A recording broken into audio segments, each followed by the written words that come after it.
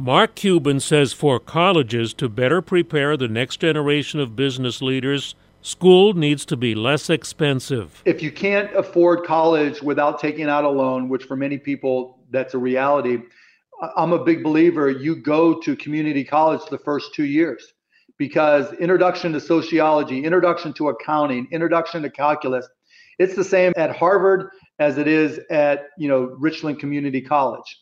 Now, maybe your classmates might be in different positions and the networking opportunities aren't the same, but you're going to learn the same things. Accounting is accounting is accounting. He left the University of Pittsburgh and went to Indiana University because it had the least expensive business school at the time, and he knew that he wanted to be a business owner. See Mark answer business questions for almost a full hour on the WCBS Business Breakfast, on demand at WCBS880.com. I'm Joe Connolly for Bloomberg and WCBS News Radio 880.